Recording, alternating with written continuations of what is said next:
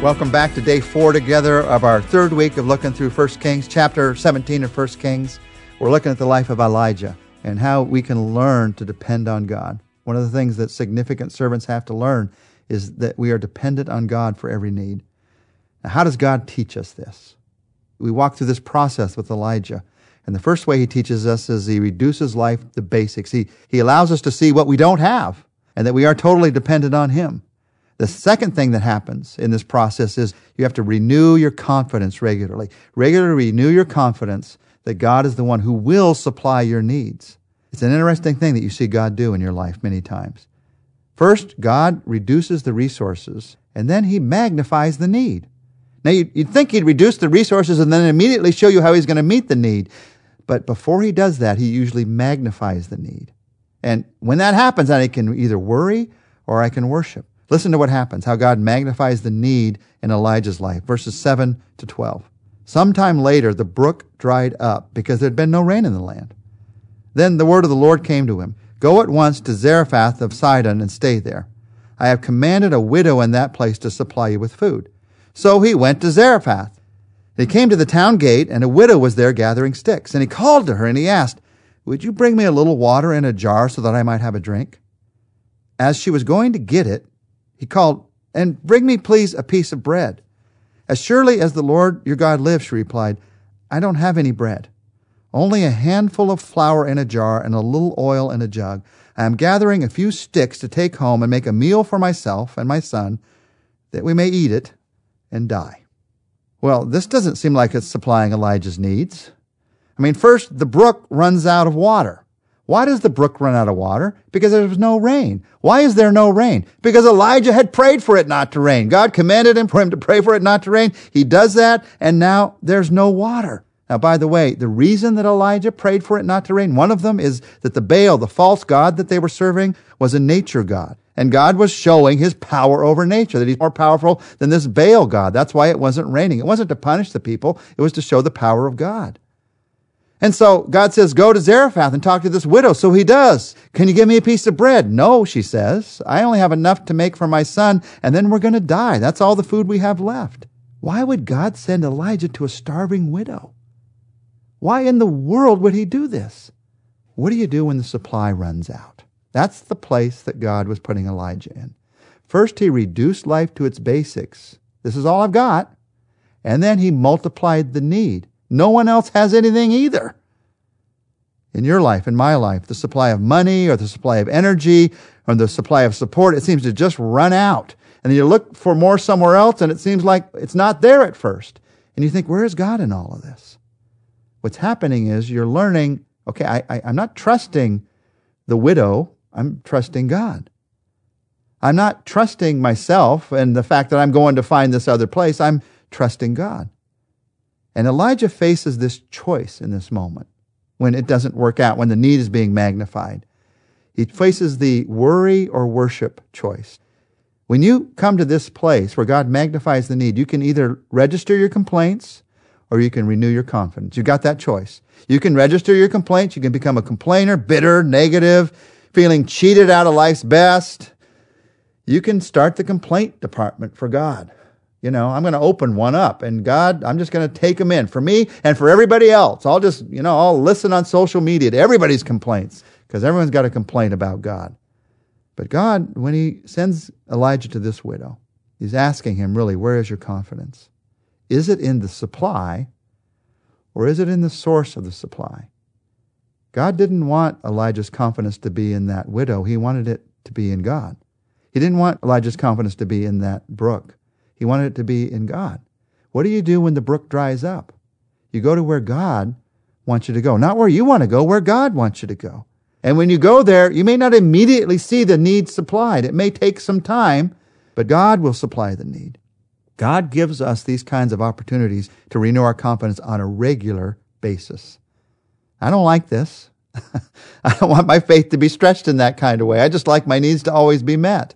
But whether it's your physical needs or emotional needs or spiritual needs, this regularly will happen in your life. If I want to be a complainer, there's going to be plenty of opportunities to complain in life. But that's not what's being invited in that moment. If I want to be a man of faith, if you want to be a man or a woman of faith, God is giving you opportunities to have faith in those moments. And by the way, this isn't the end of the story. There comes this moment where the basics are clearly seen in Elijah's life. This is all I have. The need is magnified. No one else has anything either. But then the third thing that happens, and this is the key moment of trusting God to meet our needs, is you respond to God's grace by giving. Somebody gives something. Even though there are lots of needs, even though all my needs aren't being met, somebody gives something. And when someone gives, it opens the floodgates of heaven.